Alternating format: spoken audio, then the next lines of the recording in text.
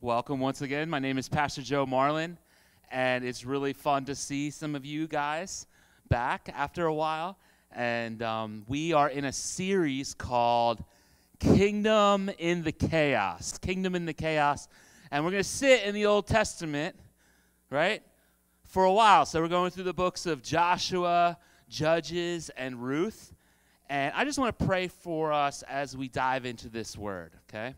Father God, bless us, meet us. Take these rags, God. Take these words of mine and set them on fire. Lord, we pray, Father, we would be encouraged. We'd walk away changed. We'd hear from you. We'd hear your voice, that you'd minister to us, God, and not just to us, but you'd minister through us, that your word would be implanted in our lives, and then we would be a blessing to our families, our blocks, our workplaces. God, we pray, Lord, to be changed by you. That's why we're here. God, meet us. Visit us. In Jesus' name we pray. Amen. Amen. Amen. So we're back in this series. It was so fun last week. We had Brother Brian Park, Pastor Brian Park, amen. He came and he shared a word. It was a nice little break from the book of Joshua, but we are back in the book of Joshua. And after today, we're going to move pretty quickly through this book. And we'll be in Judges in a matter of weeks, but not today, right? Not today, as they say. So we're gonna sit in this chapter 7 of Joshua, and I want us to dive right in, okay? So if you want, you can grab one of these red Bibles. By the way, if you don't have a Bible, we've got some folks here that this might be true of you. If you don't have a Bible, you do now. Steal this one, all right? Take this Bible, and you have a Bible now that you can read. And sometimes, you know, we might have a Bible at home, and it might be in language we don't understand. This is written in a way that is easy to understand and is clear. And we want you to have it if you don't have one at home. Let's read Joshua chapter 7, verses 1 to 9 together. I'll read it for your hearing. The Israelites, however, were unfaithful regarding the things set apart for destruction. Achan, son of Carmi, son of Zabdi, son of Zerah, of the tribe of Judah, took some of what was set apart, and the Lord's anger burned against the Israelites. Joshua sent men from Jericho to Ai, which is near Beth-aven, east of Bethel, and he told them, "Go up and scout the land." So the men went up and scouted Ai. After returning to Joshua, they reported to him, "Don't send all the people, but send about 2,000 or 3,000 men to attack Ai. Since the people of Ai were so few, don't wear out all the people there." So about 3,000 men went up there, but they fled down from the men of Ai. The men of Ai struck down about 36 of them and chased them from outside the city gate to the quarries, striking them down on the descent. As a result, the people lost heart.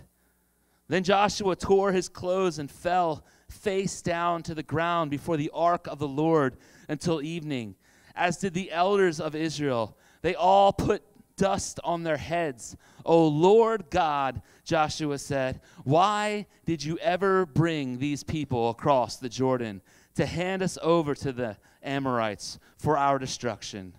If we had only been content to remain on the other side of the Jordan. What can I say, Lord, now that Israel has turned its back and run from its enemies? When the Canaanites and all who live in the land hear about this, they will surround us and wipe out our name from the earth. Then what will we do about your great name?" This is the word of the Lord. Amen. Thanks be to God. And so, if you remember, if you were here a couple weeks ago, or if you've been watching online, listening to the sermons on the podcast, last time we were in the book of Joshua 2 weeks ago, the walls of Jericho came down. and God's people rushed into this fortified town, right? And God gave specific instructions. And all the dedicated things, all the things that were used for worship, all the silver and gold, right? That had to be taken, and it had to be given to the Lord's temple treasury. It had to be given over to be consecrated, to be sanctified. But this guy Achan, who we meet and we hear about who he's related to, who his father was, who his grandfather was, which tribe he came out of, right? We meet this guy, and he's caught. The telescope focuses in on this guy because he took some of the stuff that God had forbidden for him to take, and he brought it. And we'll learn later that he took it and he buried it under his tent. He thought he could get away with it, right? He thought he could hide from God. He thought he could hide from all of God's people. And then what happens? You know, these spies go out and they go to the next city. Joshua and God's people don't know about Achan, but God knows about Achan, right? And they are all feeling pretty good. They just defeated Jericho. And relative to Jericho, this next town is nothing. And so they say, let's just send out a few thousand men. It's no big deal. We don't need to send the whole army. Now this word for 1,000 men, it's this Hebrew word eleph, right? It's this Hebrew word eleph. And so you see it in verse 3, right? That like let's just send 2,000 or 3,000, and then in verse 5, in their defeat, right? They get chased out, they get shamed, they get humiliated, they get defeated. 36 men are killed. Now, I've explained this to you. If you were here, we had a message on how to understand. We're reading like a really old book that uses manners of expressions that are strange to us, that like are living in a time thousands of years ago that we have to wrap our minds around, and we can just run into danger if we don't slow down and really look at the details. So if you look at this word for thousands, often this word is used as like military division. And also in the book of Joshua, when they're splitting up the land, the same book uses this exact word just to mean family division. Not that long ago, I was preaching about the scale and the numbers. We got to get it's not VeggieTales, right? It's not VeggieTales marching around this city. Now, the last day they marched around Jericho, right? The last day they marched around Jericho, they marched around it 7 times, the whole army. Then they went into it, right? And they conquered it. Now, this town couldn't even have been as big as Gloucester City because you're not marching around a town 7 times with a massive army and then flooding into it, right? And so what I was sharing with you in the past, I just want to remind you that what's happening here is that the Bible uses this language that can be confusing to us, where it talks about wipe out the name of, wipe out the memory. And it's like this Old Testament OG, like big time language, just like Jesus said, if your right eye causes you to sin, what should you do? Cast it out.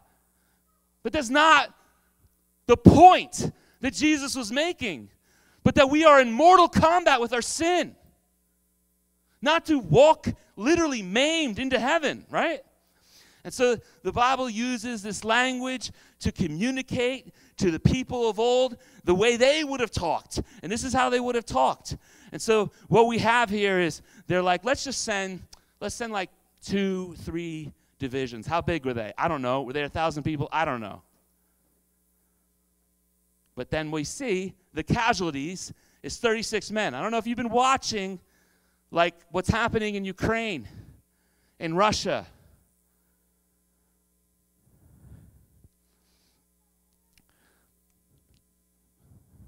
We're not talking about thousands and thousands of casualties in this battle. And yet, the result is that all of God's people are terrified that the rumors would spread that they were humiliated and that they were going to then have an existential threat. Why? Because the entire thing that's happening here, and we need to wrap our minds around this, is that God's people were called in the book of Joshua to a unique thing. They were called to disrupt all of these forts all throughout the land of Canaan, where there was trade, where there was pagan worship, right? Where they would offer their children into the arms of the god Moloch, and they would have to beat the drums so loud so the mothers couldn't hear the children screaming. This is what's happening. They're not attacking the people in the farmlands. They're not attacking people in their homes. They're attacking these fortified places. And the reason they're doing that is because God and the way they were doing life couldn't exist in the same land. It couldn't become the promised land. It couldn't become what God needed it to become with these two people living side by side in power. In power with the idols right there, with the trade, and they're in control of the trade, with the military strength.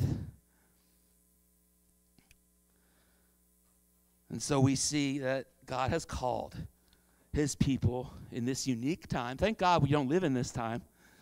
But he called them to disrupt the trade, the pagan worship, and the political power of the Canaanites, to drive them out. That's the language most often used, drive them out. And whether this was hundreds, like an army of hundreds, or thousands, here's the point. Joshua just made moves. Do you remember when we were preaching about like the build up to Jericho? We did like 2 or 3 sermons on that. God spoke. Remember when Joshua left the camp and like he met the commander of the Lord's armies? You remember? He like meets an angel. And you remember like God like speaks to him and gives him specific instructions of how they were going to get victory in Jericho. Do you see any of that in this account?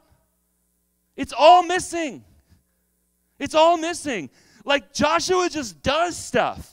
God's people just do stuff. They're like, this is a smaller town than Jericho. We don't need to send everybody. Send a few divisions. We got this. No big deal. You ever hear the expression, pride comes before the fall? Man, Joshua, the spies, and God's people were proud. And they fell. They lost. A bunch of us went to go see the Jesus Revolution this week. We like filled up half the theater. It was really fun. And we were down at Cross Keys, or no, Summerdale. And if you haven't seen the movie, go see it. It's encouraging. It will really bless you. It's in movie theaters all over the place.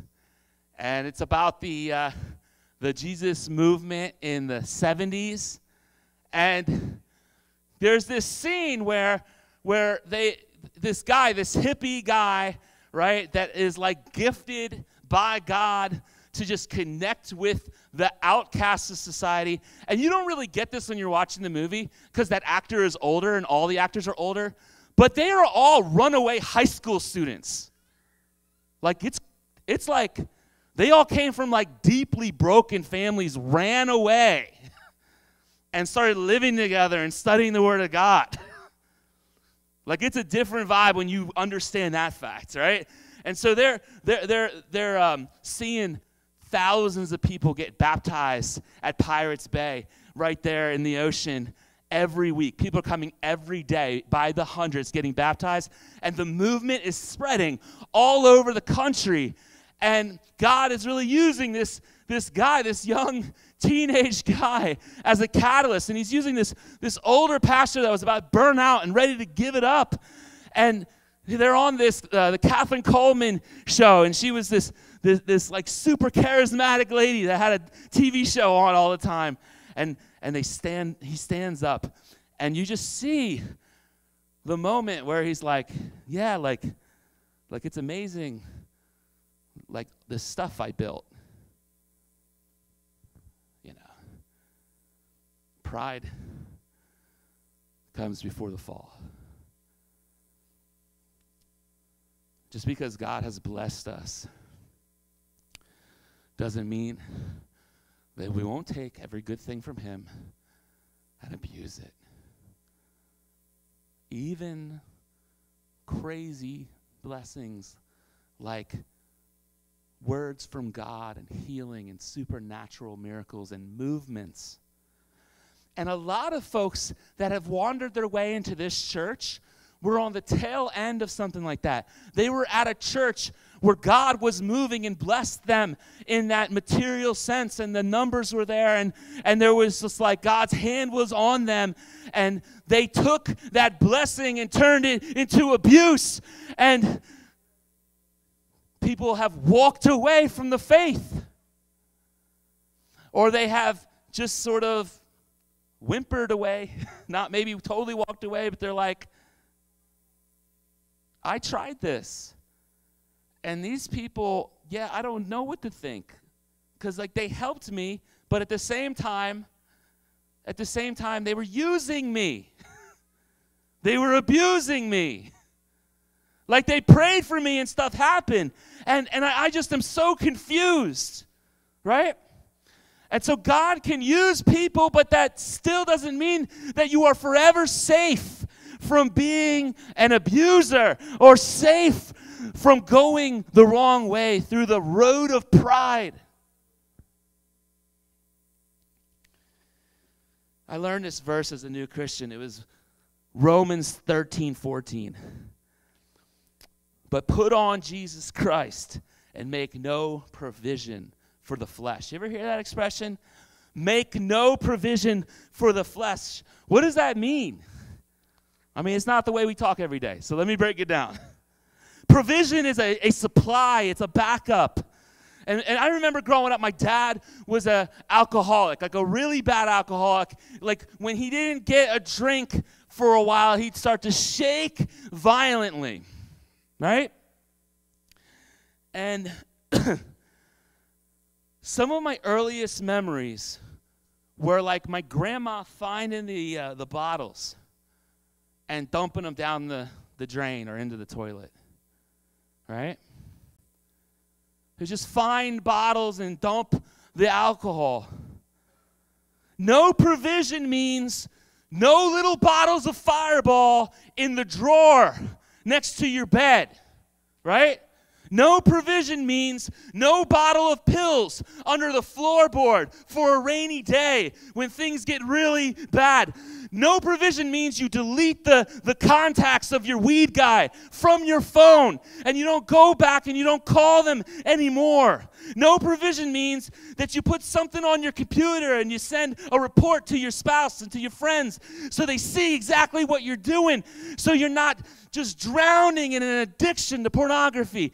No provision means don't have a backup plan. Don't like cut out all plan to sin, right? Like just make a plan to follow God instead of having like a little plan B when things get hard. Make no provision for the flesh.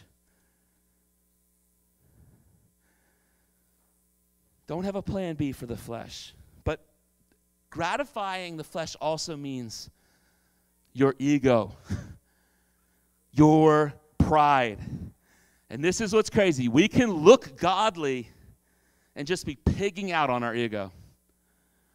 We can be just like totally be stuck in our pride and doing all the righteous church stuff, right?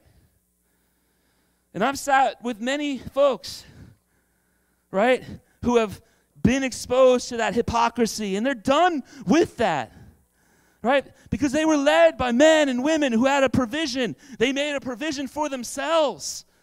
They had a backup plan for themselves. And I want you to know that serving God and doing ministry is a terrible place to get healed from your wounds. Do you hear what I'm saying? I know people come and there's like, I felt so good giving out groceries. I felt so good helping out with the kids. And there's a place for that, praise God. But here's what happens is that God doesn't want you to come around and serve. And so like you can have this sense of community and you can have this sense of being lifted up and doing something and having purpose, because that quickly turns into feeding your ego, feeding your pride. I no longer do these things, I do these other things. You need your identity to be rooted in Jesus Christ alone and not all the good things that you do for him. You need to love people around you, not because you're desperately trying to like have a sense of being loved, but because you're the cup that's overflowing. You know how much you're loved. You know you're loved. You know you're good. You can serve other people.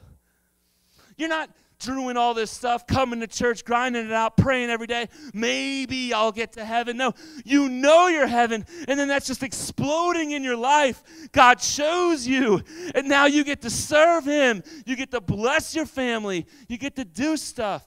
See, we get it backwards. As serious as we are about fighting the sins of pleasure, we need to be as serious about fighting the sins of pride. But if you don't, and here's another verse. Numbers 32:23 says, if you don't do this, you will certainly sin against the Lord. Be sure your sin will catch up with you. In the King James it says, be sure your sin will find you out. Achan's sin found him out. See, we think that if nobody knows about it, it doesn't hurt anybody. And if it hurts anybody, it just hurts us. And then we're also just believing all kinds of lies like we deserve to be hurt. No. No. You don't have to live this way. You don't have to live without hope. But here's an even greater thing. The things that you're doing don't just affect you. 37 people died because Achan took what was not his to take. God was disobeyed. The power of God had left Israel. The Canaanites were coming, and they didn't have the cities. You have to understand, they weren't set up in this land. They were living as nomads. They were wandering around in tents, and they were vulnerable. And it wasn't just men. They had the women and the children there, nursing mothers. They were absolutely exposed. It was either they were going to take over the land or be taken. There was no middle option. They were in a war for their future and a war for their lives. And so Achan is judged. Let's read about this in Joshua 7, starting in verse 10.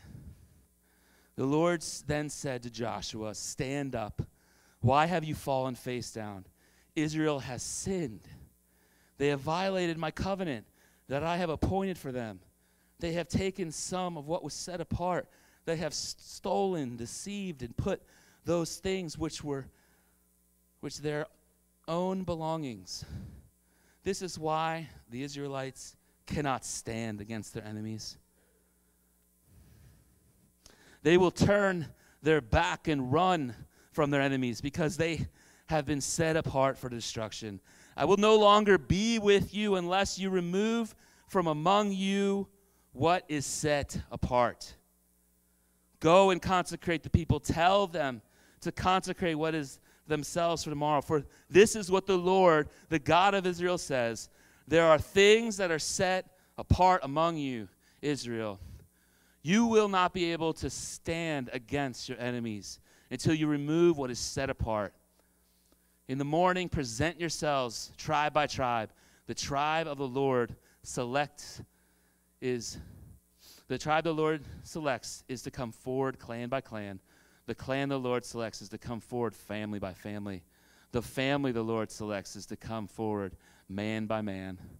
The one who is caught with these things is set apart and must be burned along with everything he has, because he has violated the Lord's covenant and committed an outrage in Israel. And Joshua got up early the next morning. He had Israel come forward, tribe by tribe of Judah was selected. He had the clans of Judah come forward. He had the Zerahite clan was selected. Do you remember? Verse 1, the clan, the family. This is where Achan comes from. And so he grabs Achan. And Joshua said to Achan, verse 19, "My son, give glory to the Lord, the God of Israel, and make a confession to him. I urge you, tell me what you have done. Don't hide anything from me." And Achan replied to Joshua, "It is true, I've sinned against the Lord, the God of Israel. This is what I did.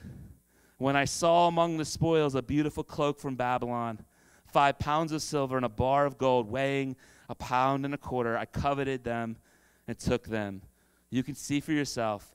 They are concealed in the ground inside my tent with the silver under the cloak."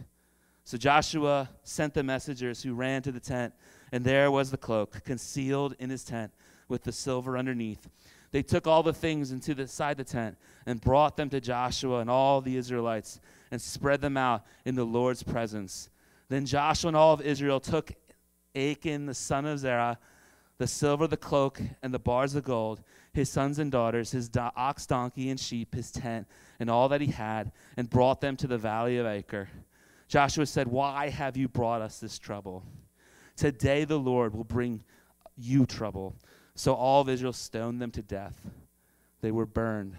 They burned their bodies and threw stones on them and raised over him a large pile of rocks that remains still today. Then the Lord turned from his burning anger.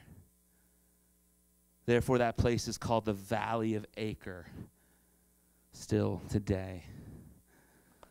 The God of Joshua is the God of today.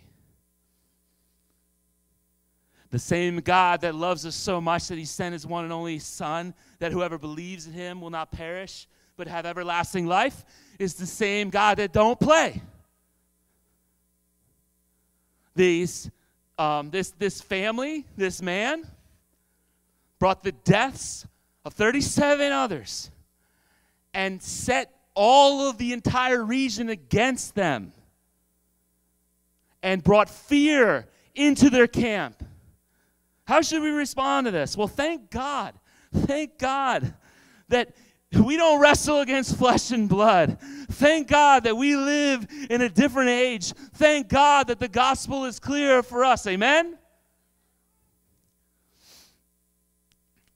But as I preached a few weeks ago, the violence now, if we put our trust in Jesus, doesn't come from Jesus or come from us to sinners, but the violence falls on Jesus for our sin. Though he did nothing wrong. And just like Achan was judged, we will see God's power and his blessing removed from us if we sin. This is important for us. It's not just about feeling guilty. It's not just about the effect of your sin in your life or your relationship between you and God. Our sin has an effect on everyone else around us.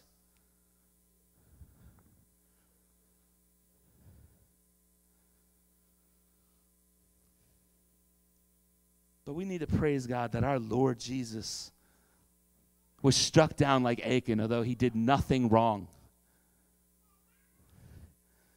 See, it's like Jesus came and he gathered all the forbidden things in our life and he put it under his tent, right? It's like he took all the stuff that you've been scrolling on your phone. He took all the stuff that's in your drawers next to your bed. He took all the stuff in your heart, all the stuff that's on your lips. He took all the habits that you have and all the unconfessed sin in your life from your past, all the things that would rob you of his presence, all the things that would rob you of his blessing. It's like he took all that stuff and he put it in his tent. And so when like Joshua comes, right, and he says, confess this. Get honest. Jesus became sin for us.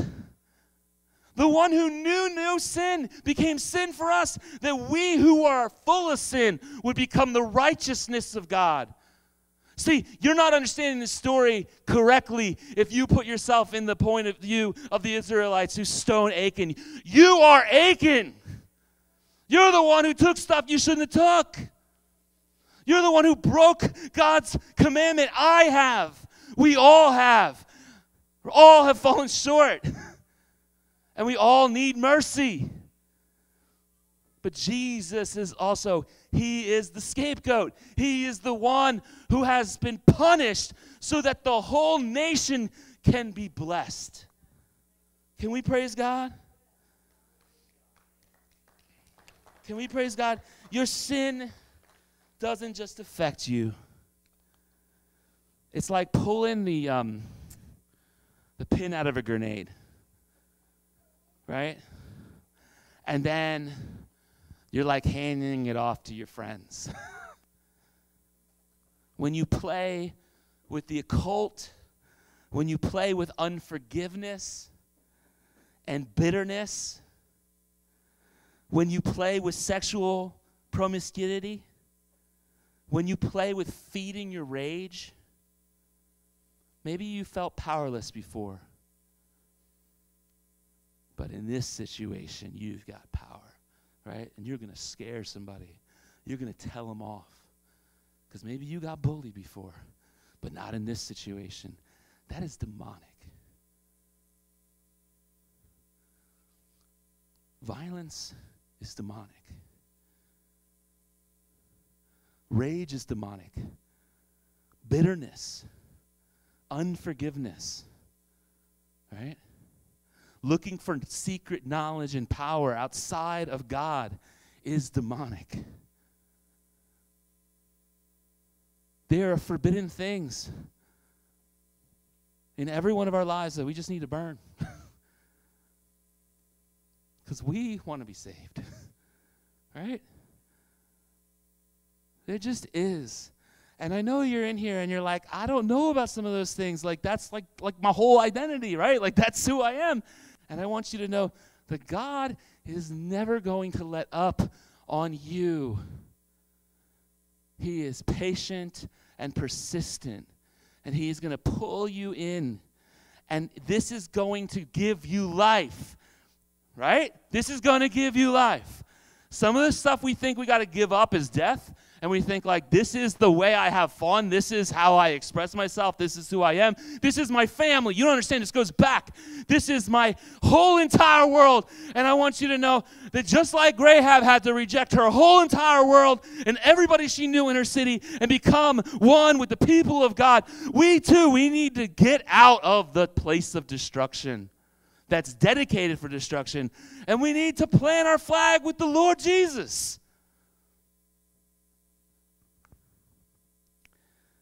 But also, this is such a warning not to play with pride. Because as much as this is a story about the failing of Achan, it's also a story about the failing of Joshua. Right? Just because God did something great for you last week, come on. And anybody who's been following Jesus for a little while knows about this, right? You have a good day. You have a good week. You have a good month. You start to get a little cocky. I don't need to read my Bible today. I'm riding the wave. I'm doing good. I don't need to go to church this week or next week or, it's been 3 weeks. It hasn't been that long. And you start getting a little, you know what I mean? You start to feel yourself. You start to say, me and God are tight. I know who I am. I am praying by myself. But you're not praying by yourself. You're just saying that. You want the little tattoo. Only God can judge you. Guess what? He will. That's a terrifying reality. That's not something to like brag about. And so we need to come to God in all humility and not feed our ego or our pride. Let's not be like Joshua. Let's be like Joshua right before Jericho, where he's listening to God, right? Where he doesn't just like send spies off. Like we do this. We instead of praying about it first, instead of seeking God's will, we think like, I kind of know how things work now. And I saw how he did it last time, so we're going to do it this way. And I want you to know that your wisdom is foolishness to God, and so is mine. Let's seek God and really listen to him and really go when he says go and stop when he says stop. Let's just be led by him, that we live in his blessings. Amen? Amen. May Jesus Christ